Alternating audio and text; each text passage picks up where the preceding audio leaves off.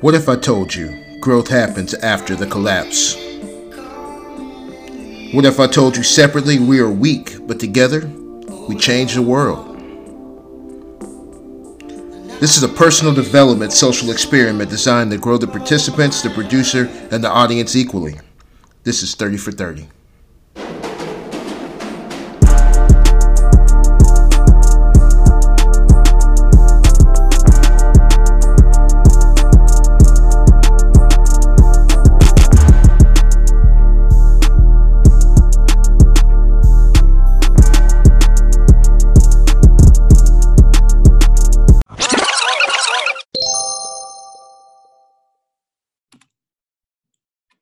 Welcome back to the 30 for 30 podcast series by Coach Nash. I'm joined by a very special guest today, Damon West. He is the author of The Change Agent and The Coffee Bean, which a lot of you may know about. Damon, thank you so much for joining me today.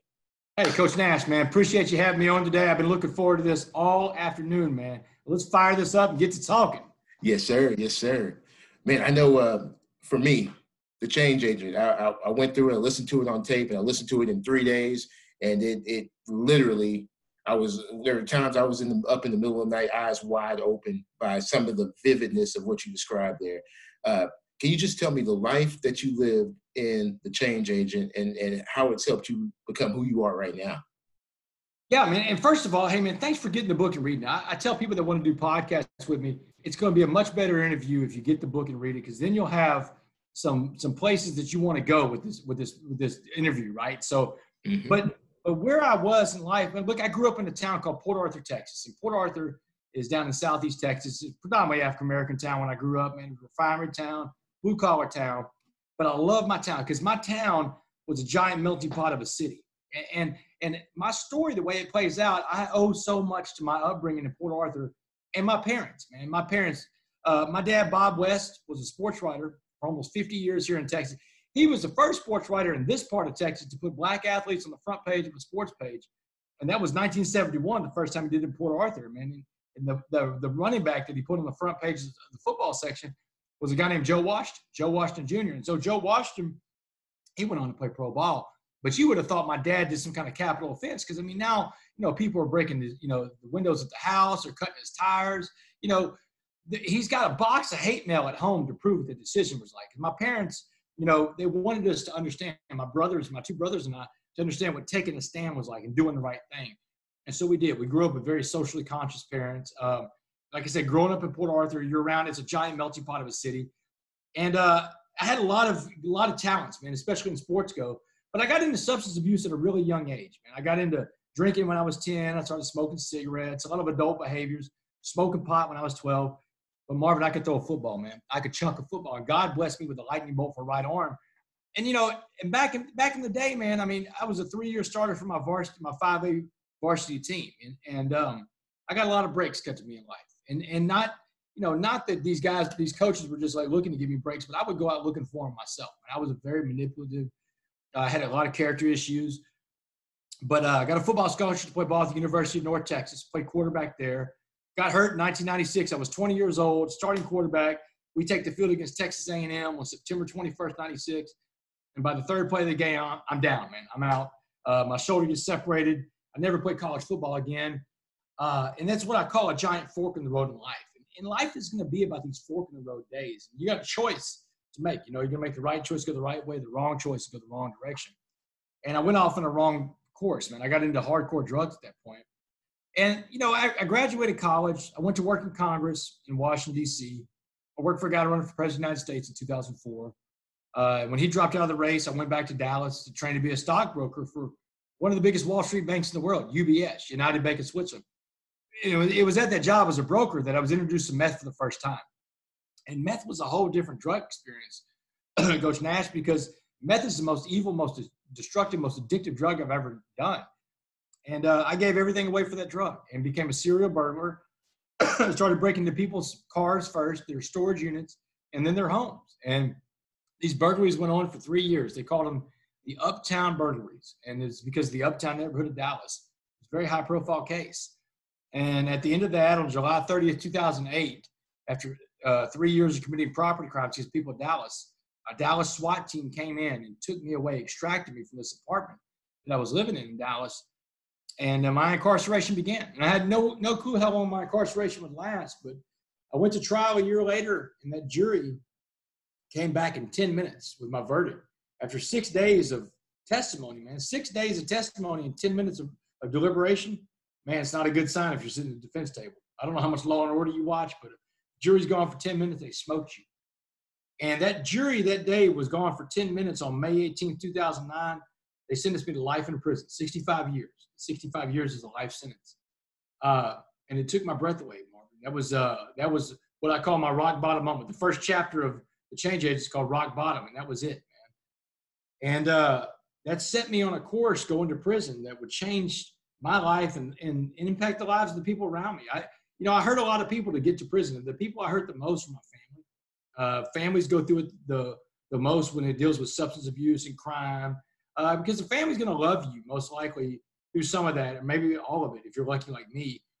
But I put my family through hell, Marvin. But The Change Agent takes me on from all the stuff growing up. It takes me into the criminal justice system. I went from Dallas County Jail to prison with a promise that my mom and my dad made me make to them. And my mom said, hey, look, you owe us a debt. Debt's demanded to be paid. You owe a debt to society. That's your prison sentence. But you owe us a debt too. She said, you will not get one of these white hate groups, one of these Aryan Brotherhood type gangs, because you're scared because you're the minority in there. She said, it's not going to work. So she said, you come back as the man we raised, or don't you come back at all. And, that was a tough one right there, Marvin. I agreed to that debt, but I didn't even know how to repay that debt. And The Change Agent's about how I paid that debt, man. I really appreciate that, because so many things were captivating in that book. One thing that you alluded to just now that, again, it reiterates the state of our nation right now more than anything, is the racial divide that we have going on. And just kind of from my perspective, this is what it looks like. 2020 has been a heck of a year. We all know that. But we go to spring break, my kids and family, we all go down to my little hometown, go visit my mom. We come back getting ready to go to school, and we never go back to school. Right. And during that time period, we see a man going for a jog, getting shot in the middle of the streets of Ahmaud Arbery. We see police with a no-knock warrant on the wrong home and kill a lady that's sleeping on the couch, Breonna Taylor. And then the one that it was like, it almost broke me when I saw it, was what's happened to George Floyd.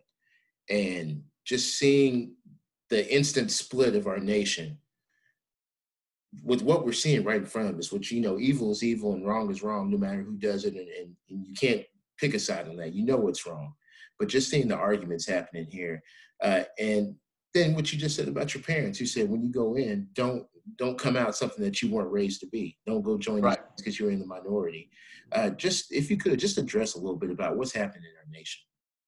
Yeah, so, it's ironic because, I'm watching this too as a white man in America, and it's appalling, man. It's appalling that we're having this conversation.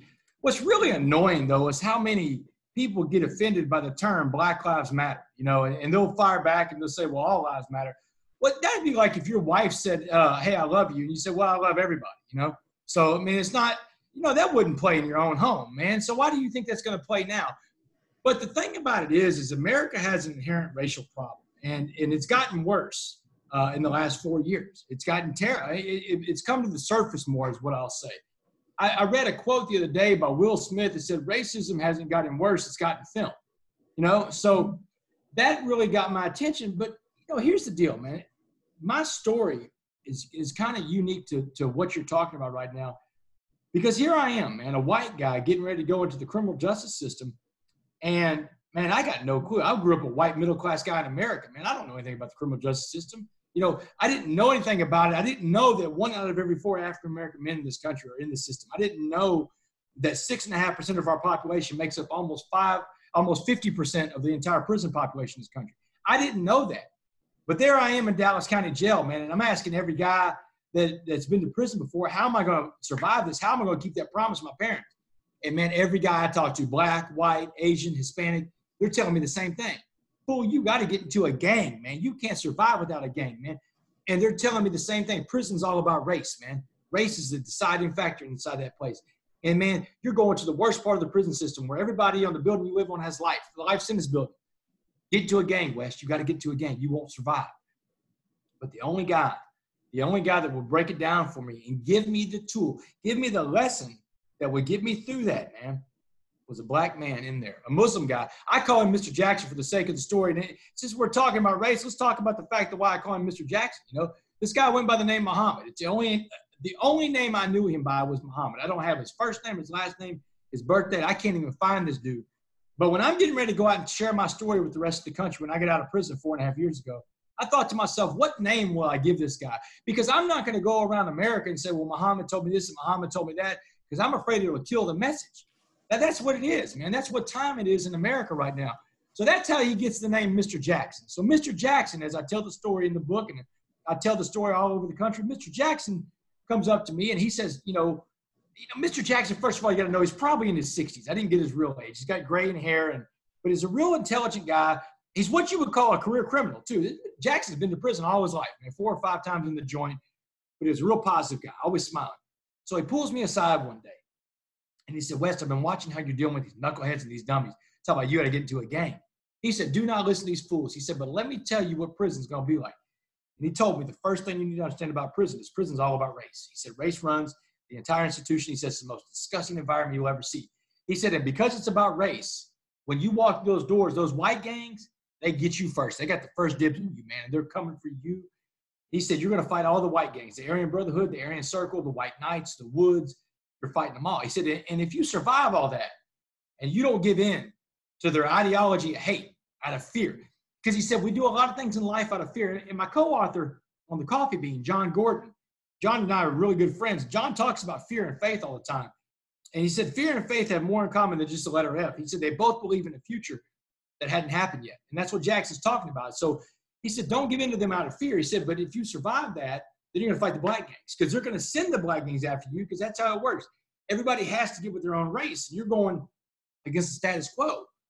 He said, so you're going to fight the Crips and the Bloods, Gangster Disciples, Mandingo Warriors. He said, you're fighting them all. He said, but if you survive all that, you will earn the right to walk alone. He said, the strongest man in prison always walks alone.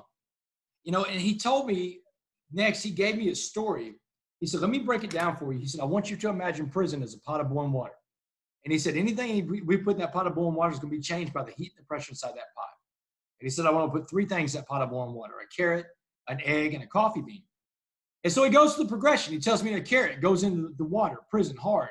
But the water to prison changes the carrot, turns him soft. He said the egg goes in there with a shell that protects him, but inside that soft liquid core that was his heart has become hardened, like a hard-boiled egg. He said if your heart becomes hardened, you're incapable of giving or receiving love.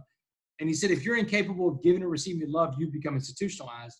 And you will not come back as someone your parents recognize because your eggshell has swastikas tattooed all over it now. And he said, what about the coffee bean? And I didn't know, Coach Nash, I didn't know what happened to a coffee bean. So he said, if I put a coffee bean in that pot of boiling water we call prison, he said, now you have to change the name of the water to coffee. Because he said the coffee bean, the smallest of these 3 things, he said, small like you, had the power to change the entire atmosphere inside that pot. He said, everybody in life puts out energy, negative or positive. And he said, whatever kind of energy you put out, you attract back. It's called the law of attraction. And so he's telling me, if you want to survive prison, not only survive prison, but thrive in prison, then you have to be like that coffee bean. And, that was something I took with me, man, because if Mr. Jackson was telling me the truth, if he was being honest with me, then he just gave me the piece of knowledge that's going to not only allow me to survive in there, but thrive in that institution. Because what he's saying is the power's inside me. It's not in the institution of prison. It's not in the guards. Hell, it's not even in the inmate's hands. That power's inside me. And I have to give that power to someone else. And I think that message is so prevalent right now and so important because the entire world's in a pot of boiling water right now. This country, indeed, is in a pot of boiling water, even before the racial stuff, with coronavirus. But now you put that on top of it. And what we have here is we've got a situation where we have to be like that coffee bean. And we have to go out there and change our environments from the inside out. The power is inside of us. And that's what I had to do in prison. And look, man, it wasn't easy. I'm not going to sugarcoat it. You've read The Change Agent. You've read what I went through. And I documented as well as I can. The racial thing was so hard in there. But I'll tell you this, at the end of The Change Agent, there's a letter in there where I write a letter to myself from prison because I'm getting ready to go home. My parents are going to be there to pick me up. So I drop it in the mailbox a day or two before I leave prison. When I get home to my parents' house, when I make parole, which I'm on parole till 2073. So I'm on parole the rest of my life. I did 7 years and 3 months. And so I get home and I've got this letter and I read it and I put it in The Change Agent. And you'll see in that letter that it says, never forget that your own kind were the hardest to you in there. The worst people I had to deal with in there were other whites in prison because I would not get with their program of hate and that ideology hate inside that institution, man. Not only that, but I didn't validate theirs. I didn't validate their way of thinking. And that was a threat to them. And that's what happens, man. When we don't validate someone else's way of thinking, it becomes a threat to them. And racism, man, there's no room for racism in this country. It's America's original sin, and it's something that we can't run from. It's 400-year history in this country. And when I go and talk to these college football programs now, Marvin, I'm telling these guys, I'll tell all the black guys, hey, man, at the end of our presentation, guys, listen, man, if you're an African-American man in this country, man, you don't have it the same as everybody else, man. And what they're hearing is a white guy saying what they already know. Because I'm not shedding any light on these dudes. But the other guys in the room, the other guys that don't look like them, they're hearing something too from a white guy. They're hearing something like, wow, man, I'd never heard a white guy say this kind of stuff before. And I tell them, you're not going to hear a lot of white, because you can take it from my credentials of going to prison and serving a life sentence for almost 10 years in a maximum security prison. Or you can take it as, man, I got a master's in criminal justice when I was out of prison. And now I became a criminal justice professor at the University of Houston downtown. Hell, I teach a class called Prisons in America. So I tell these cats, man, I know about prison. Let me tell you something. There's more than one criminal justice system in this country. And I tell these guys, there's a white one, there's a black one, there's a brown one, there's a rich one, there's a poor one, there's one for the police. Man, there's one for all kinds of different groups of people, and it depends on what you look like. But if you're a black man in this country, you can't afford to get in this system. You can't get your fingerprints in there. You can't get your mugshot in there. You can't do goofy fraternity stuff that you see other guys doing and think it's going to be okay. Because the system, the criminal justice system you're in, is a machine with teeth, and it wants you in there, man. And when I'm done talking to these guys, I've got these guys, white, black, everybody in this room is locked in. I said, are y'all picking up what I'm putting down? And every head in the room is just shaking and saying, yes, sir, man. Because they're realizing that what they're seeing here in this moment is somebody that's got the credentials, man. I've got a currency to spend with people all over this country, man, because I've been there. You can't say, well, he's just got this thinking for some book he read. No, man, I live this, man. I know. I've been inside. And I know that when I walk into a prison and almost half the faces that look back at me are black, something's wrong in this country, man. And so that's something that we got to work to change. And I can't change it. I tell these guys in this room, I can't change the criminal justice system. I don't have that kind of power. But what I can do is make you aware of what you're dealing with, man. And if you're not aware of what you're dealing with, then you can walk and step on a landmine really easily, man. Hey, look, you're a black man in America, man. You've got a son that's 14 years old. At some point, if you haven't already, you're going to have a talk with him about what it's like to be a black man in America, because you have to do that. And that's sad. I hope we get to a point in this country, Marvin, that we don't have to do that. We don't have to have that talk. But I'm telling you, man, we've seen so many instances of this stuff go on before, and it's a big movement for a little while, and then it all calms down. But hopefully this time is different, man, because there is no reason why people should have to feel inferior in their own country just because of the melanin, because of the color of their skin. It's sick. Yes, sir. I agree 100%. And what that leads me to is another thing that I learned from your book. You don't have to win all your fights, but you got to fight all your fights. Right. And man, this is a fight that we have to fight right now, even more so. And I think what a lot of people in my position, I'm a coach. I might be limited to what I can or can't say, but I don't limit myself to what I can or can't say. If I see it's right, I speak up. If I see it's wrong, I speak up. And it doesn't matter what the situation is, because our kids that we're raising depend upon that, and our kids that we're coaching depend upon that.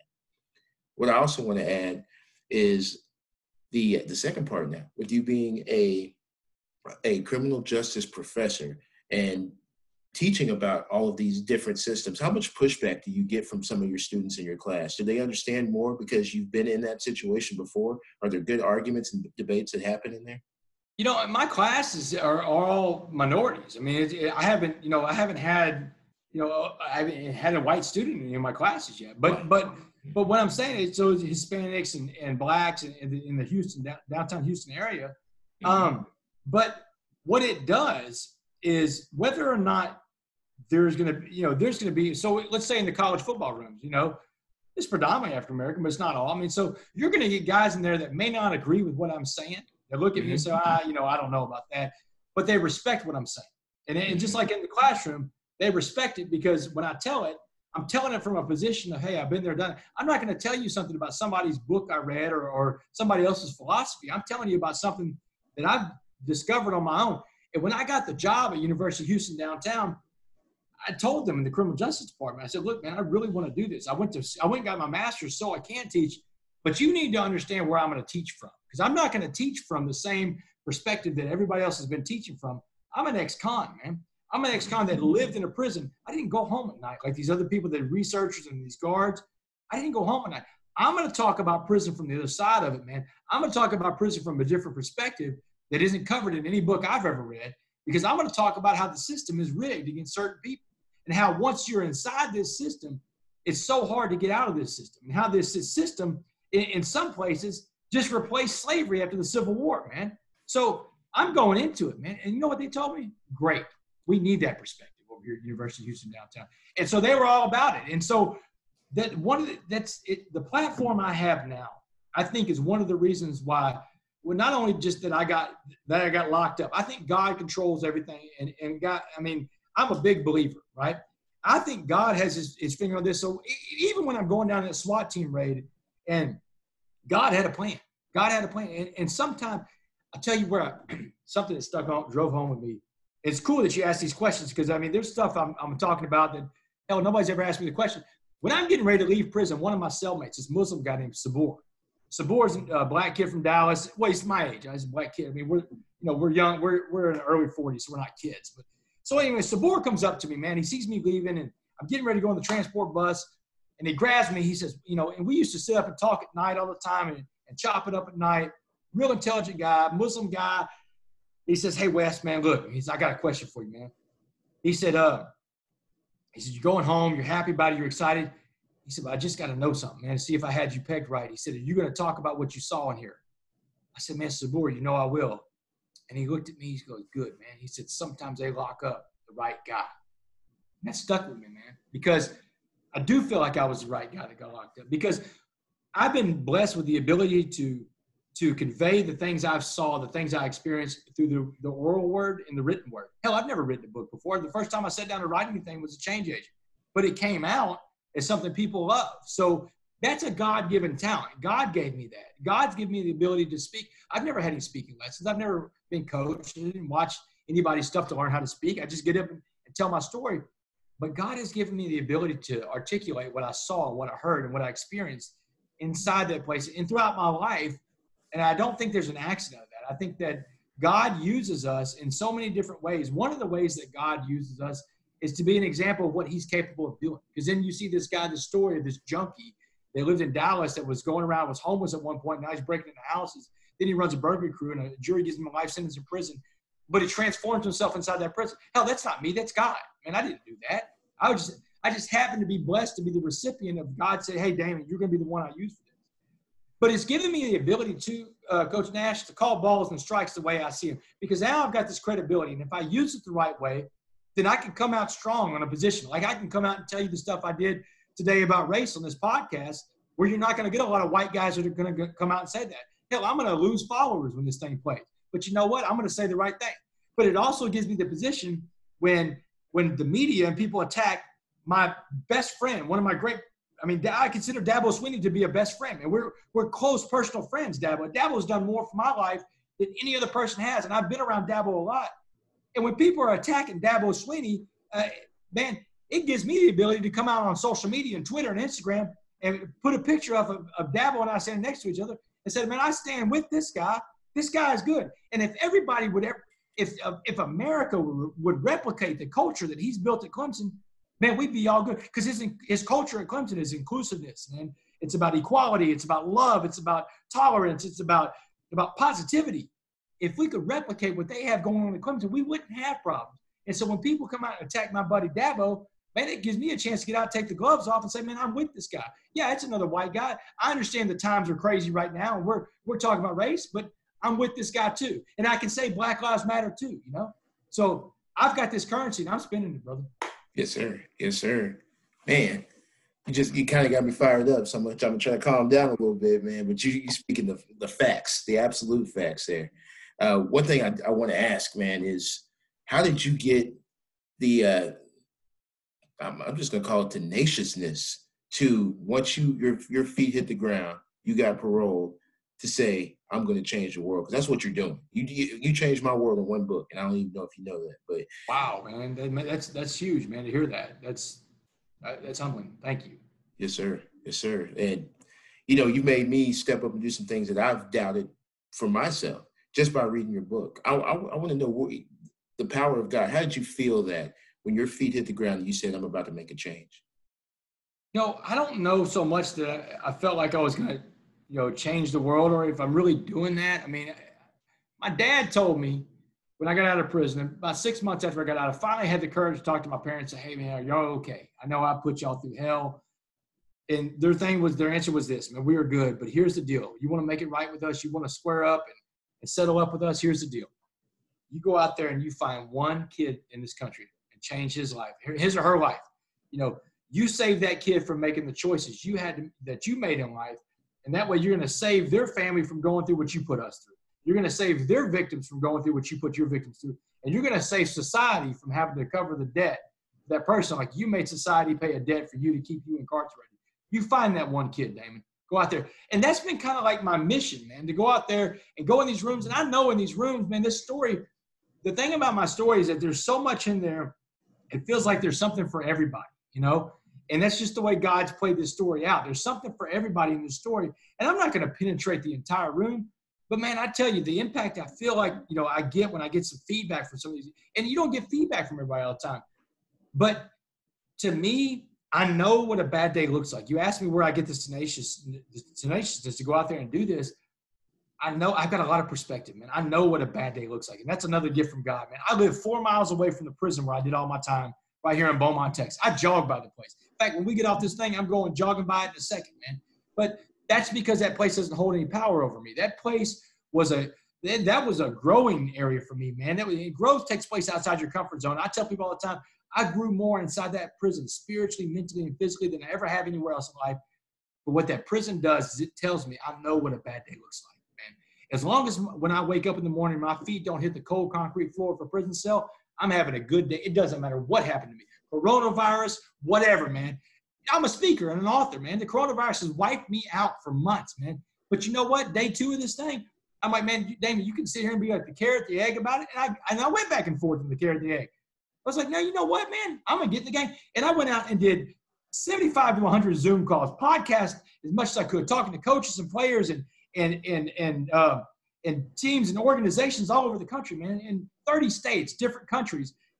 And I went out and shared it for free, Coach Nash, because that's living the coffee bean message. I mean, it gives me purpose every day. And when I got ready to make parole, the lady looking at my parole file, she said, look, she was saying, we don't see a lot of people come through like you, man. Not in state prison. You had everything going in life and you turned yourself around. She said, I got one question for you. She said, if you could be remembered for being anything in this life, she said, give it to me in just one word, go.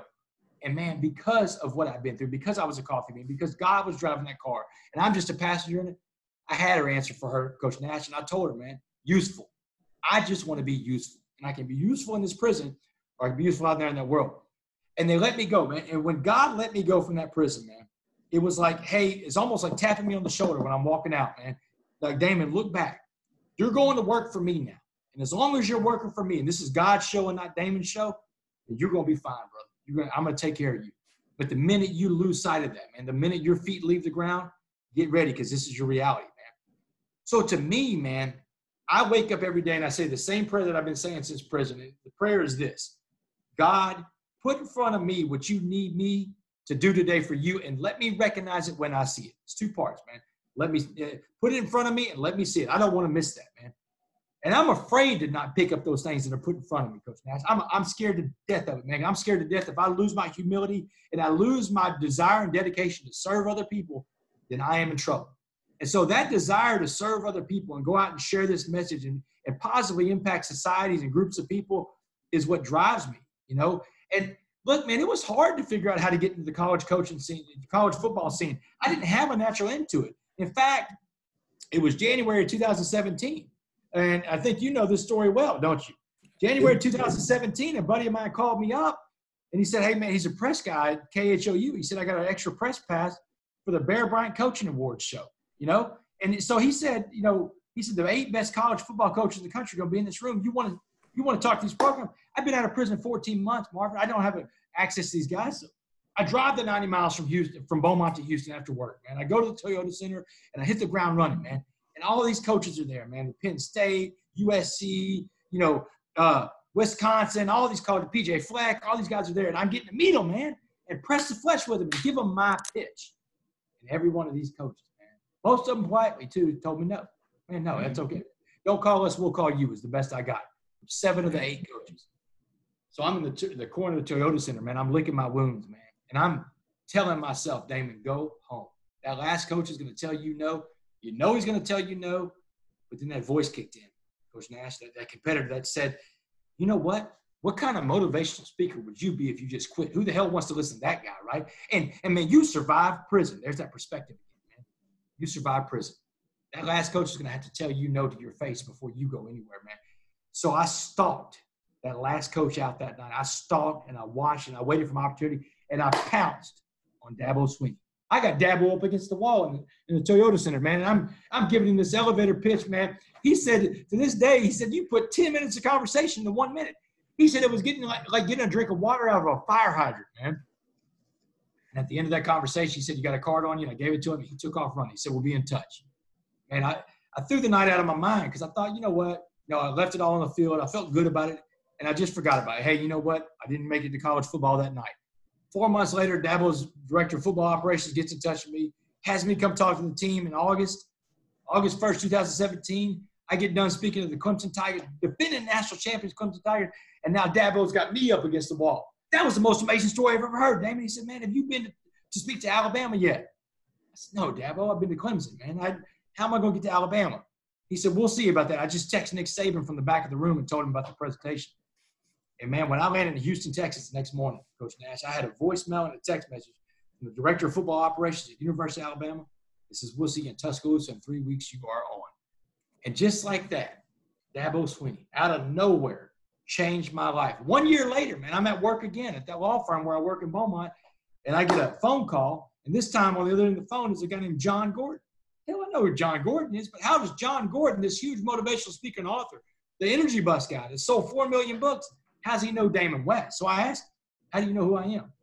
He said, Dabo Swinney. He said, Dabo can't quit talking about you and that coffee bean story. He said, let's write a book, Damon. We'll call it The Coffee Bean. It'll be a bestseller. It'll change the world. The world needs the coffee bean message. Now, how prescient does that look right now, man? Last July, that book came out, and now the world is in a pot of boiling water, unlike anything anybody living has ever been through. But all because of Dabo Swinney, man. And so there's what I'm telling you that story is to let you know that, one, don't ever be afraid to do something new or to ask that question. You told me you got outside your comfort zone to do this podcast. That's great. Don't ever be afraid to do it because you never know where your Dabo Swinney is going to be, man.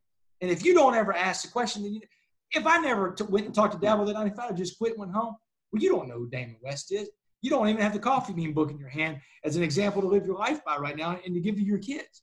That's how much the impact is of being courageous and not living in fear and going up and doing things because the worst they can do is tell you no, man. So I think living my life by that philosophy that, one, I'm looking for every opportunity I can to serve, and two, man, I'm fearless. If all that's going to happen is you're going to tell me no, I'm going to keep knocking on doors. And people still tell me no to this day, man, and it's just part of it. And you just keep on knocking. Somebody's going to open. Amen. Amen. You know, what's so funny is that we were in that same room that same night. Shot me that picture, man. That is so crazy. Crazy. And it's funny that right now I feel like you, and I feel like I'm talking to Dabo Swinney. I feel like you've made the same impact on me that he's making on you. And yours was done through reading The Change Agent and reading The Coffee Bean and just spreading that message and making me see the world in a different light, man. So I can't thank you enough. God, that's so humbling, man. You know, let me pull this text message up from my buddy Dabo. We were just talking today. And I was telling Dabo about, you know, how much support he has out there and keep being a light in the darkness, coach. Your culture there is speaking for you right now. And your guys, I mean, and we all have your back, you know. And he says, God never says, oops. He said, it may be one reason he wanted me to meet you. It's some boiling water right now, but I'm doing all I can to make this into coffee. So, I mean, you know, to have you say that, to just see the trickle down of one night, man, that's, you know, you have a picture you sent me with Dabo. Now I'm talking to you about that. Now we hear from Dabo right there, man. It's no accident, you know, that God has us in these rooms with other people. And God's going to put people in our life that we meet along the road of life. And when we're younger, we call these people coaches, man. They get us from one station of life to the next, and they raise us up. And that's what Dabo does at Clemson, man. Dabo gets these guys, just like a lot of these coaches, and he wants to work on them as a man, make sure they're going to be the best husband and father and servant leader they can be, man, because football is 4 years. All that other stuff is for life, you know. But that's what we have right now, man. And when you reached out to me, man, you were courageous, you were aggressive, you wanted to get this done. Man, I'm all about that because you're the same as me, man. And I can see that and I can appreciate that. Don't ever lose that, though, Coach Nash. Don't ever lose that. That's your edge, man, because not everybody is made like that. People in life generally want to be led. And this is a fact, Coach Nash. People want to be led. And in the absence of good leadership, good people will follow bad people, right? It happens. We see it happen in front of us all the time. You've been seeing it happen in this country. Good people will follow a bad leader in the absence of good leadership.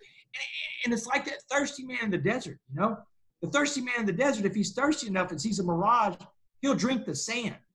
And that sand will kill him, man. And that's what happens when we follow these bad leaders, these morally inept leaders, man. It eats us away from the inside. It erodes us from the inside, just like that sand, and it kills us on the inside, man. That's what we have to stop. We have to be those leaders, those positive leaders, and that's what your role is, man. You got to go out there and spread that positivity. Thank you for giving me the platform to do it today.